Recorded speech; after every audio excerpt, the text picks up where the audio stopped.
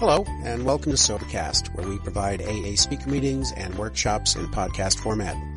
We're an ad-free podcast, and if you enjoy listening, please help us be self-supporting by visiting Sobercast.com, look for the donate link, and drop $1 or $2 into our virtual basket. We hope you enjoyed the podcast. Have a great day.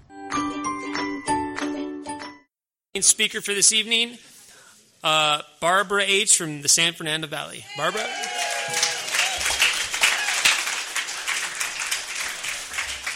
Thank you. Hi, I'm Barbara, alcoholic. Also suffer from drug addiction. Imagine that. I want to thank you guys for inviting me out here. I'm here spending the night with my friend Lori. You know, I had dinner with Lori and someone I just met, Joy, and my niece, and I am happy.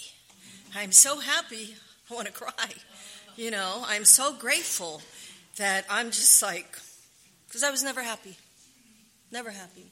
You know, and Jordan, you know, when you're sharing about the community, you're right. You're right on. You know, this is a community where people come here and we just hold you and love you and go through the process, whatever you're going through. The good times will be with you smiling. The bad times will be carrying you and crying with you. You know, so I want to thank you guys for having me out here. You know, I'm so glad I have 45 minutes to talk because I can talk. I got a lot to say. I have a lot to say, guys. Maybe some good, maybe not so good, you know. And since none of you have heard my story, I can tell it. You know, because Lori knows my story, and she's heard me like, you know, a million times. You know, so when I speak where I live in L.A., you know, it's like, oh, man, they've heard me before. It's like, all right, let me think of, you know, what's going on more today. And it's like, oh, they've heard me. And it's like I get a little, like, not so as excited as I am right now. You know, I got here really young, and you know what? It doesn't matter how old you get here. Some people get here at 15, 20, 30, 40, 50, 60, 70, 80, whatever your age is, you're still a little boy and you're still a little girl, you know. The body might age, but the mind and the heart and sensitivity does not, you know. And this is where we learn to grow up. You know, and be an adult and be able to handle life on life's terms, because life's terms can really, it can really make you or break you, you know, and it made me. It didn't fucking break me. Oh, can I say fuck?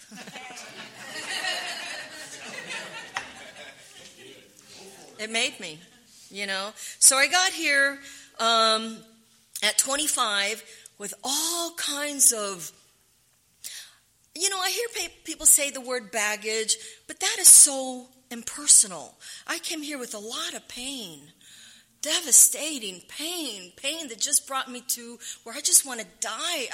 What is life all about? What's it worth living? That's how I got here. You know, baggage, I think baggage is like for divorcees or, you know, something that's like, you know what I mean? But pain, we've suffered a lot, you know.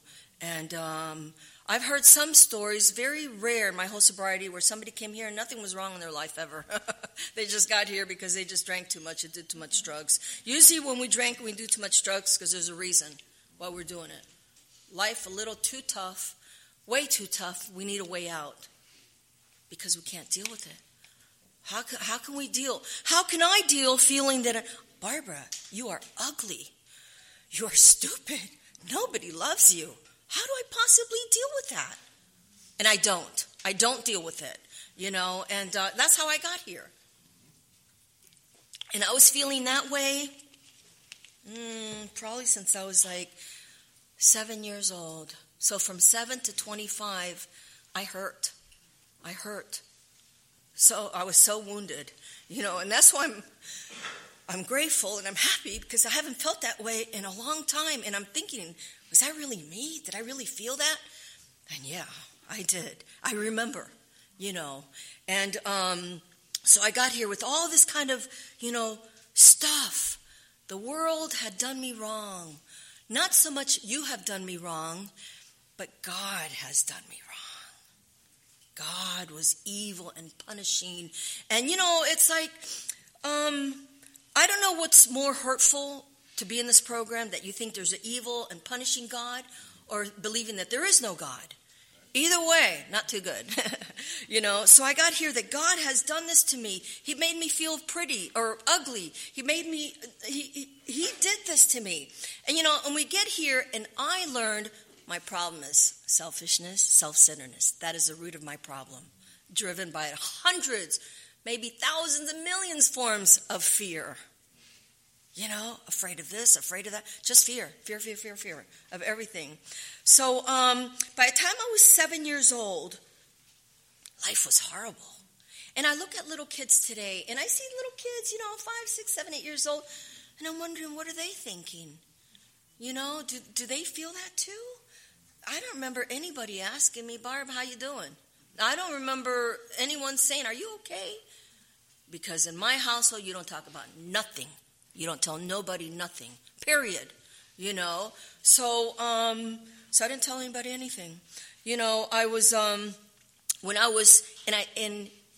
good thing about an inventory, I love this inventory, this process, because it's such a healing mechanism that it's like, I think it's priceless. I think it's just as important if man went to the moon. Because you think you know what's going on, but the fourth step tells you what's really going on. What's really, not your ideas of what you thought happened, of how you thought you were treated, or how you thought the world treated you. No, that's all, for the most part, it's here, for the most part, So by the time I was 6 years old, when I was doing my inventory, I looked back and I saw where it started. I didn't know that. I didn't know that until, I was doing my inventory. I had no idea. So from 6 years old, I did my inventory. I think I was 2 years sober, so like 27. And when I was 6 years old, I was born in Panama. And I was, my father was an American, and he married a Panamanian woman. And he was a civilian working on the in the canal zone. He went to MIT, and he was working, on the whatever he was doing, So I don't know. I saw him. I have a picture of him on a train, And but there was military. The MPs were everywhere. So he met my mom, and at 6 years old, my father used to go to a place called El Valle in Panama, and this is in 1966. Oh, did I say that year? Yes. And so, the El Valle was a volcano. It was a dead volcano, not eruptible, not erupting. So we drive all the way up this volcano and all the way inside, and it would take hours to get there. And it was a tourist attraction. There was trees, humongous trees and lakes and little motels. We used to go there all the time, And so in 1966, in a jungle, in the volcano, in a third world country, a snake bites me. And so, fucking snake. People get bit all the time. You just go to the hospital. Well, not in 1966, not in a volcano, not in a jungle, not in a third world country. So I get bit by this fertilance. And I'm 6 years old. What do I know about anything? But it's a very deadly, poisonous snake, and not many people survive from it, especially not a 6-year-old. So the snake, I'm chasing my sister, and I'm tired. I go this way to take a shortcut, and I sit on this big log, and I put my foot back, and he bites me on my ankle. And I look, and I remember it to this day. It was a snake, but I thought it was a frog, because I saw the face, and the face was like that big. And it's like, so it's a frog, it's a green frog, so I'm walking across this lake, to my family that were there, and I faint, and it's like, so, they come and get me, and it's like my foot swells up like this big, and once they found out what it was, because they didn't know what it was until my father it was like a 12-year-old Boy Scout, saw the puncture marks. There's 2 puncture marks. And so they bring me to the nearest clinic. We had to drive all the way up the mountain, all the way around, and you can't go hauling ass. because you see the cliff down there?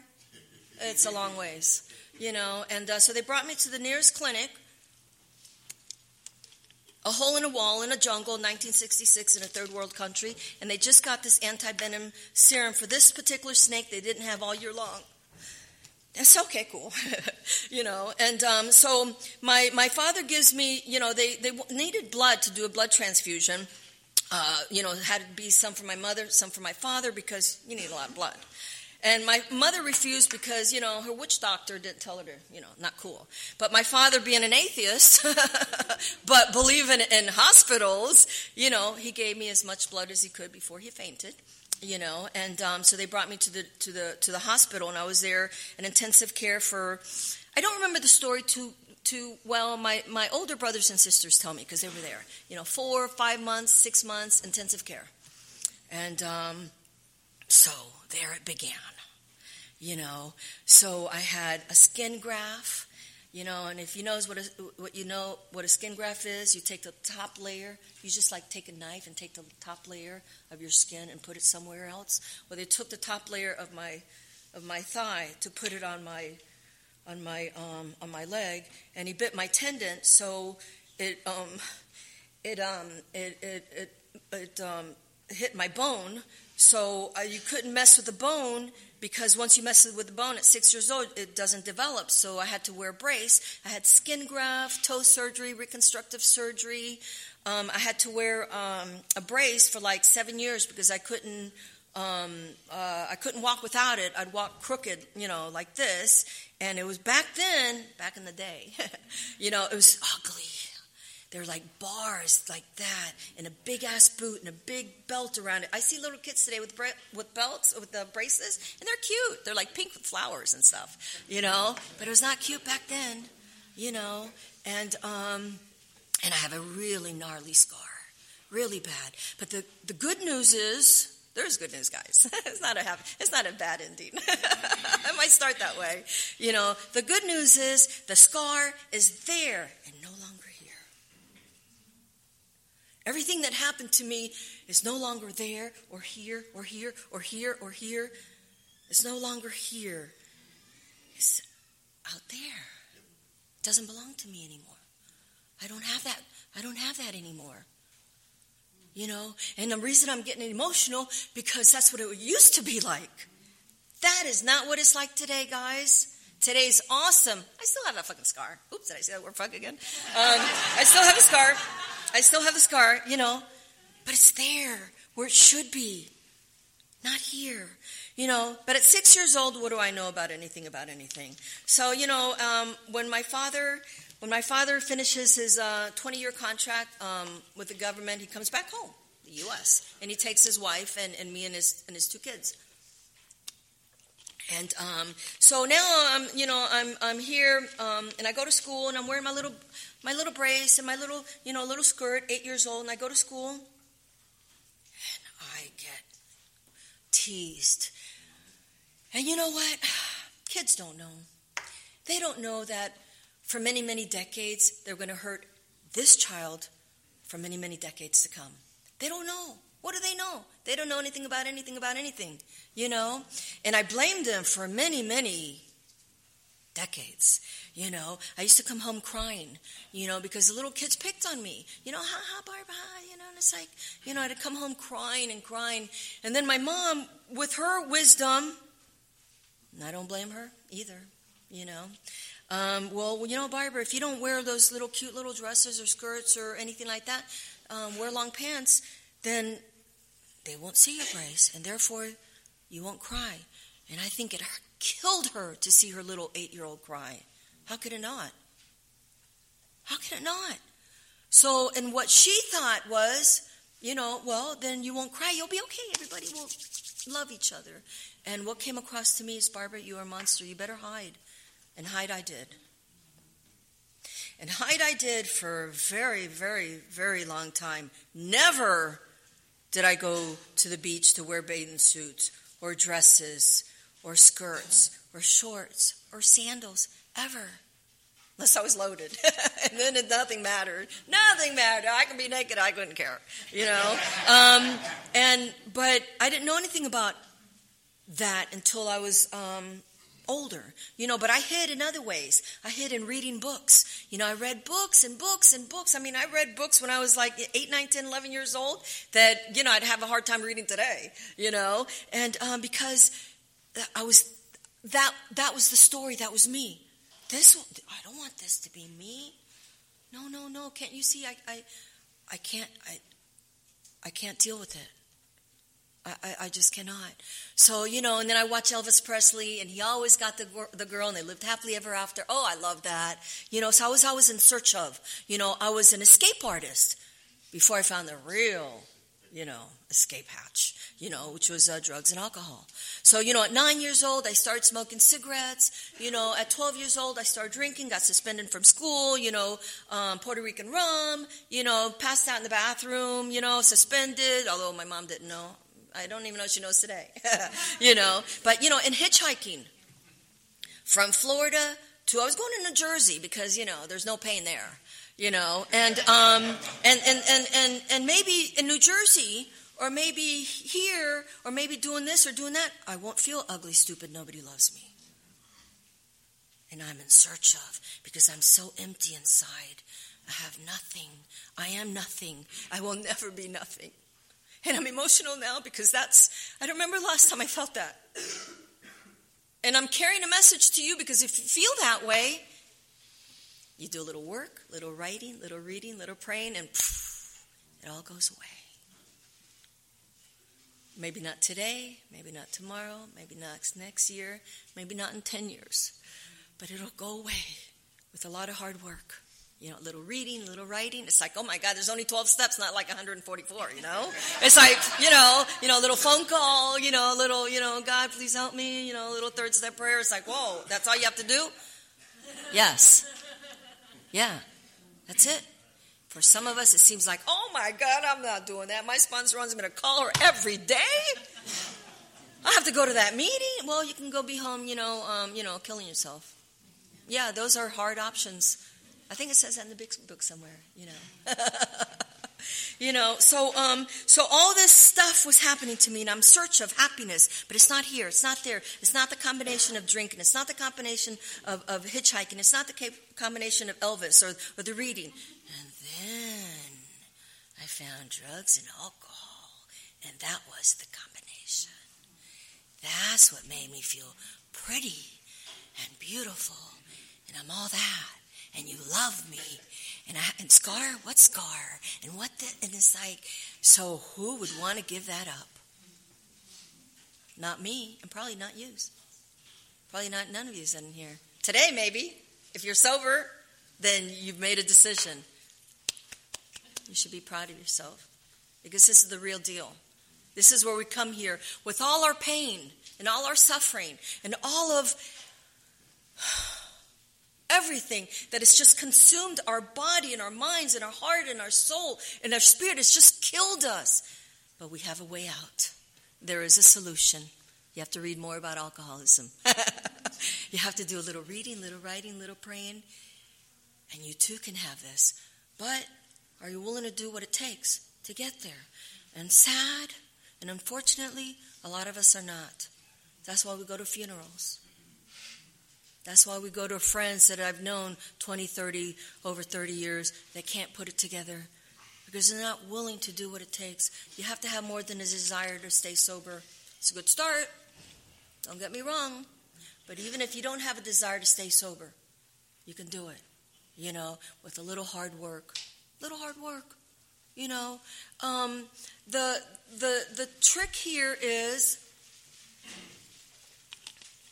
because the problem is, I used to think the problem was the problem.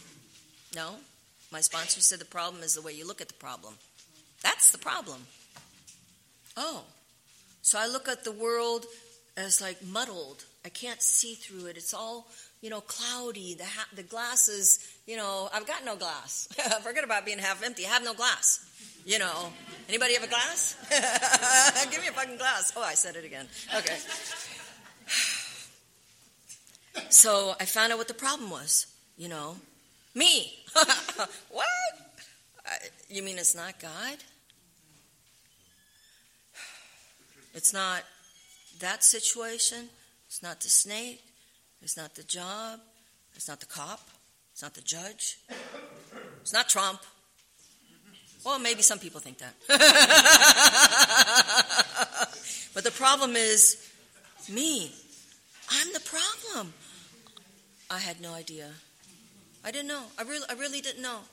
I really didn't know, And so, things kept happening to me as I'm looking for just a little acceptance, And some people get into with bad crowds just because they want to be accepted. For the most part, we're not bad people. Now, some are. Some really are, But for the most part, we're not. We're just trying to get along. Just, all I wanted, like going to school was, hey, Barb, come on, let's go. Barb, man, is that a new pair of shoes? Oh, you look great. Oh, your hair looks, what'd you do? It's like, I just want a little bit of, come on, Barb, let's go. Let's go to lunch. I didn't get, if I got that, I don't know. I was too busy thinking about myself to know what you thought of, And so a lot of things happened along the way. At 16 years old,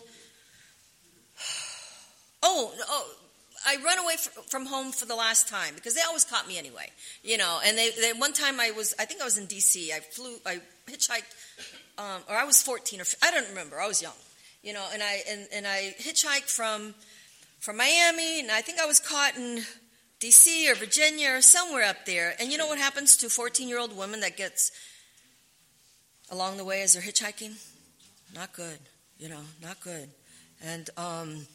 And so the last time I ran away from home, I was 16 years old, and I get pregnant with this guy that he was 21, I'm 16, and I get pregnant, and I'm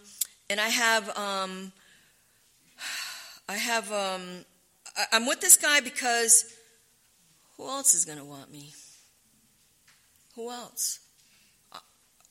That's just the way life is, And it's God again. I can't understand why he's treating me this bad. Stuff keeps happening to me, and I don't know why he's doing this to me. So I meet this guy, and he was such an abusive man. He would beat me regularly, black and blue marks, and told me how ugly, how stupid I was. But I already knew that. So I was in the right place. It's supposed to be funny. I can laugh today. I was in the right place. And so he would sit me down for hours and walk back and forth. You're ugly, you're stupid. No one's going to want you with that scar on your leg. I already knew that. I'm in the right place. And then, and I stayed with him for 2 years because I'm in the right place. Who else would want me?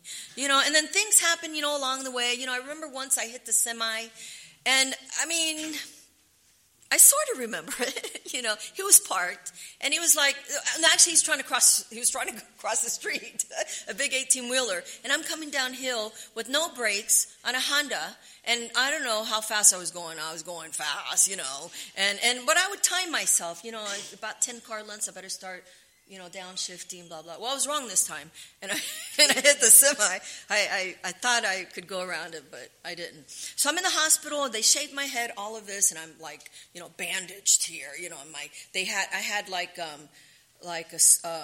black stitches from here, because they had to shave my head back here to just like that. And then here, and then there, they use fishing wires today. It's prettier, But I had all this black, and it's like, I thank God I didn't see a mirror. But when I saw a mirror, it was like, I'm in the right place. That's who I am anyway. I'm the bride of Frankenstein. I'm in the right place. That's who I am. That's how I feel. So this is nothing. Scars, nothing. That's who I am. I'm ugly, I'm stupid, and nobody wants me. Of course I'm going to look like this, and so I have the courage somehow to leave this man. And I have a 2-year-old with me. And I'm doing all kinds of drinking and drugging, and doing, massive amounts of Quaaludes and all these, and Secanols and Tuanols and Placidyls and Paris 400s and drinking a big thing and all that stuff. And I'm hitchhiking and I'm smoking. And I'm not happy. What's the formula? What is the formula for happiness? That's really what we want, So, and at 20 years old, I meet this man. He's Italian, from New York. Yay. And he's 20 years older than me. I'm 20 and he's 40. And he was my God. After all, what did God ever do for me? But this man I was his princess queen. He was, whatever was going to happen, he said was going to happen, it happened.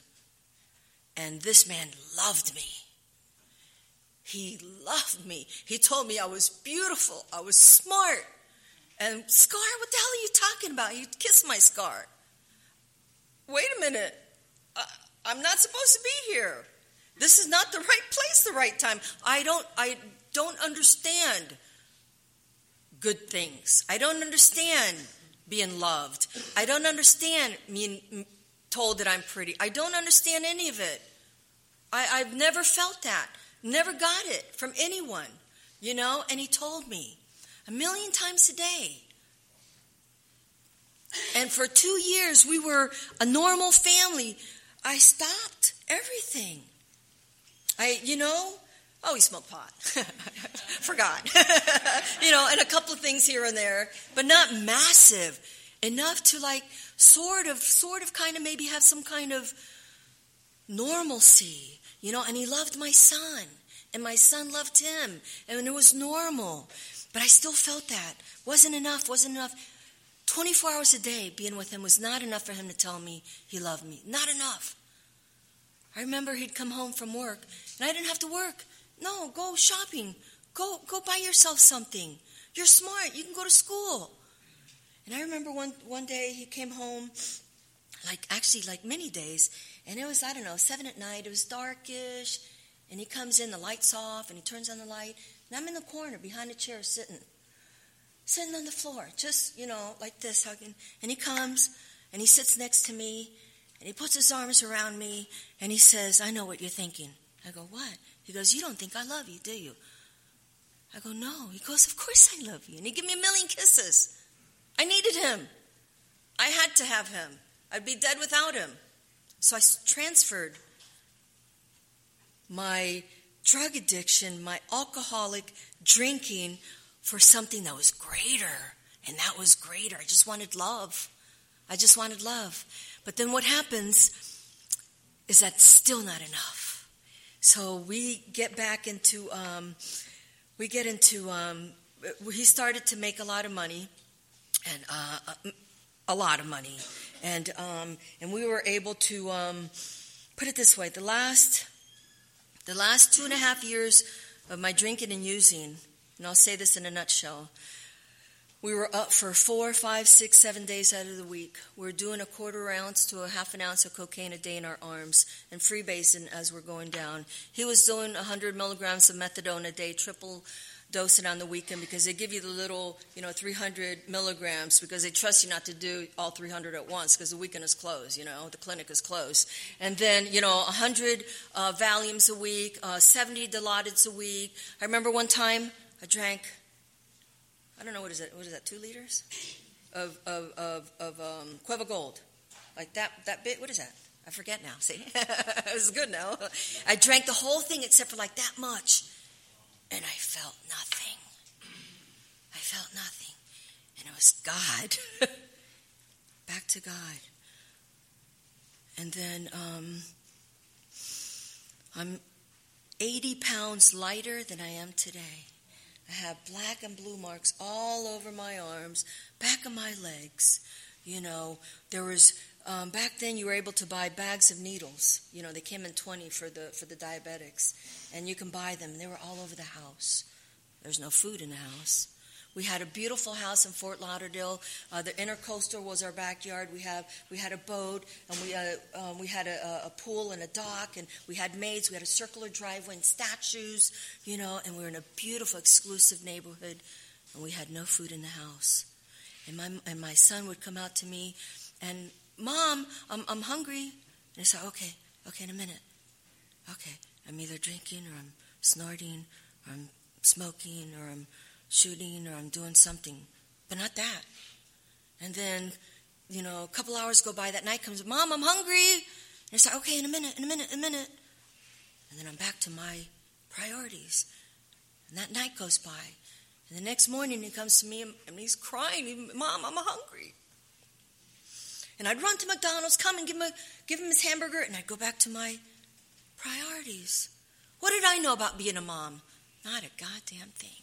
What did I know about holding him and telling him he was beautiful and that he was loved? What did I know about bathing him and playing with him, taking him shopping for those cute little booties and stuff? I didn't know anything. I didn't know anything about anything. And he was taken away as he should have been taken away a long time ago. Because if I say anything different, that's my problem. Selfishness, self-centeredness. Oh, no, sir. I know what my problem is today. Thank God he was taken away. And that's painful. It's painful, And I went back to my priorities. And then we left. Everything was taken away. We didn't leave because we chose to. We sort of had to leave. My husband was a very, very bad man. Not to me. He was my God. But he was a bad man. He took things from people. Or better yet, they give it to him, And he was, hey, you want my house? You want my boat? You want my wife? It's like, honey, I don't know about that. I don't think you should take her wife, And I don't know anything about anything because I'm incredibly naive. He's Italian from New York with those people. I had no idea what those people were. All I know is everybody was kissing everybody. All the guys, all these guys who were 40, 50, and 60 years old were at our house, and the Italian women were in the kitchen cooking, and all the men were hugging each other. They all had, Rolex watches with diamonds and 5-carat pinky rings, and, oh, that looks nice, and it's like, and so what happened, he said, we're leaving. No questions asked. I never asked anyway. It's like we moved from one house to another, left everything behind. Okay. And it's like, well, now we got to leave the state. I said, okay, that's fine, So we came out here and we take us with us, and what happens, he goes in and he was it was a good idea he'd be detoxed. So he got detoxed at Beverly Hills Medical Center, which is no longer there, Wow. And so he gets detoxed, and he found God right away. And I went to meetings with him. I was going meetings with him, and it's like, wow, I'm so glad that he's getting sober. He's got a problem, And I had no idea. I thought I had a God problem. You really, I did. I didn't. And so he gets detoxed. He starts working this program, and this man is he's on fire, sponsoring 30, 40 guys at a time. There's people at our house all the time. Everybody knew him. Everywhere he went, they wanted to be with him. I didn't care who you were. They were at my house. I had no idea how many people were at my house. I cooked for 30 people all the time, And and then what happened was he got sick. And it's like, okay, well, and he got HIV. He got AIDS. And it's like, well, okay, yeah, well, what do I know about anything? And then when it became evident what was going on, I started to know something. I started to snap out of my fog that I was in for my whole life, because I saw this man die in front of me little by little by little. And this man was my God. I would have died for him in a heartbeat. No questions asked. And I took care of this man. But what happened was, back came the punishing God, because the punishing God had gone away for a little bit. No. Let me rephrase that. My idea of a punishing God went away for a little bit, but it came back. And as I was doing my inventory, the inventory is, there's a million things on my inventory. The first one is, what happened? I hated God because, I got bit by a snake. The kids were teasing me, this and that. Well, what was your part? Well, Barb, when your mom said, don't go over there, there's snakes, and you went anyway? All right, God, you're off the hook on that one. Not your fault. I see it now. Okay. All right. And, how about the semi? I had the scar on my forehead and this and that. Well, your part, what does it, what was your part? And it's like, well, I was loaded out of my mind driving, 50 miles an hour downhill with no brakes. God, you're off the hook on that one. My fault. Well, my son, he was taken away. How could you do that? Oh, Barb, that should be the easiest for you. Do you remember when you didn't feed him for a day or two at a time? Yes, I remember. Off the hook. And Barb, do you remember when you used with somebody who had the AIDS virus and Joey just happened to get it? Yes, I remember. Off the hook on everything. It was me. I was the one. And I'm not going to say that I was at fault, but I was responsible. Because if you're saying it was my fault, you're still hurting yourself. You're still belittling yourself. But if you say, I was responsible, I take responsibility, that's being an adult. That's getting across, you're doing the process. So I did all of that, and the last 3 days before he passed away, and there is a lot of stuff to take care of somebody that I said I would have died for. Oxygen tanks being wheeled in and diapers being put on him, and I would brush his teeth and put perfume on him because he's still going to smell good. And I was the insanity. I was 5 years sober, and the insanity of it. And I hated God because look what he was doing to him. And then 3 days before he passed away, I screamed out loud, God, dear God, please give me some effing strength. See, I said effing. Give me some effing strength, please. And he passed away. And after that, I didn't go to meeting for like 6 months because I was watching him, watching his heart go up, go down, go, okay, you're right, and feeding him, and just, I was a mad woman at 5 years sober, and after he passed away, I went to a meeting, took a shower, I started to pay my bills, and I'm like, well, I was a nutcase for 6 months, really for 2 years. We fought it for 2 years. What happened was that God could and would if he were sought. And that's exactly what I did, not even knowing it. But I've been trained to do that here in this program. Cunning, powerful, baffling, without help. It is too much. Not just drugs and alcohol, but life situations, feelings, events, anything that can bring you down. God could and would if he were sought. And he promised me. And he did. And I had an altar for for a long time, and I went to the cemetery every day, and then once a week, and then once a month, and once a year, and then 20 years go by. And I'm remarried now 8 years, and to a wonderful man, and it's like, it took 20 years to find him, because I wasn't in a hurry. And nobody told me, hey, Barb, it's been 5 years. Aren't you over it yet? Barb, it's been 10 years. Aren't you over it yet? Barb, it's been 20 years. Aren't you over it yet? Barb, it's been 20. Nobody told me because they knew. You read, you write, you pray, you be willing to feel pain, you carry the message, you share, you have your panels, you do your 4-step, your steps, you say hello, you save a seat, you open the door to somebody, offer a piece of gum, small stuff, small. No one's asking you for $1 million. No one's asking you to, drive 200 miles, except for today.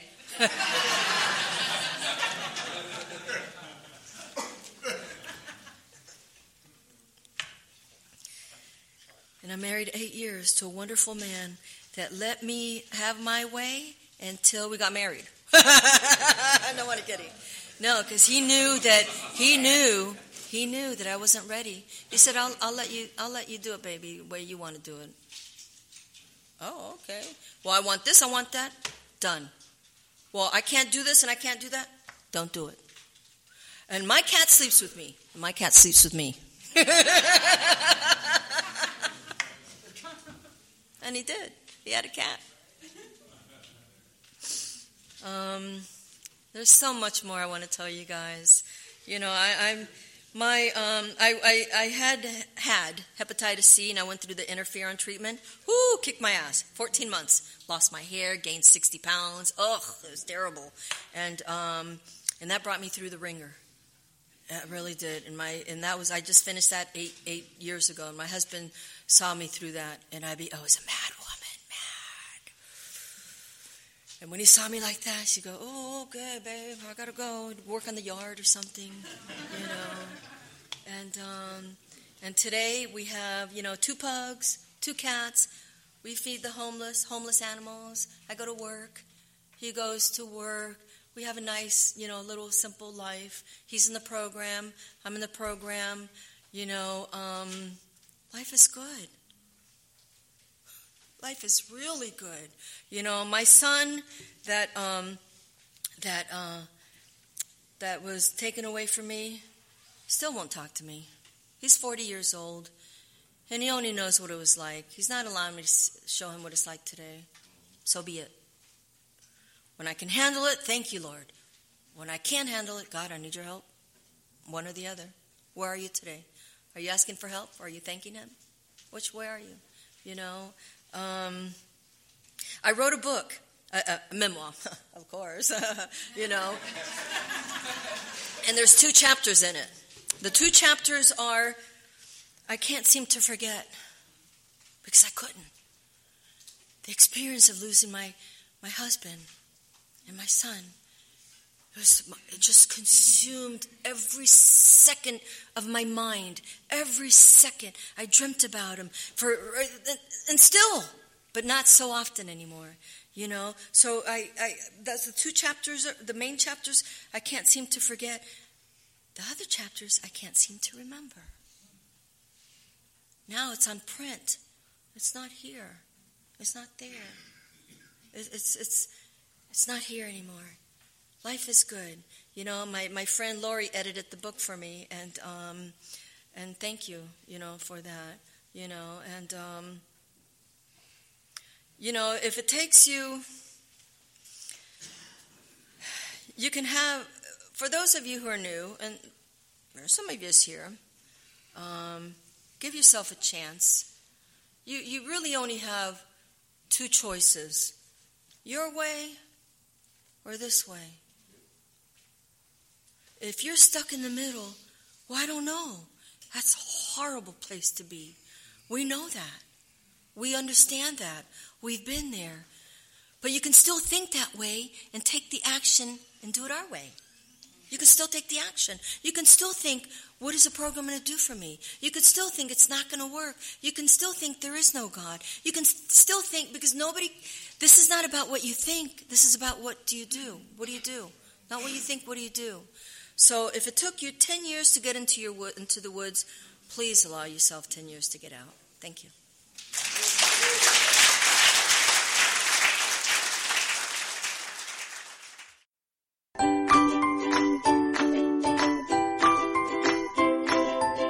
Thanks for listening. I hope you enjoyed the podcast. Sobercast is ad-free, and we'd like your help in order to keep it that way. So if you'd like to help us be self-supporting by pledging $1 or $2 a month, visit Sobercast.com and look for the donate links. Thank you very much.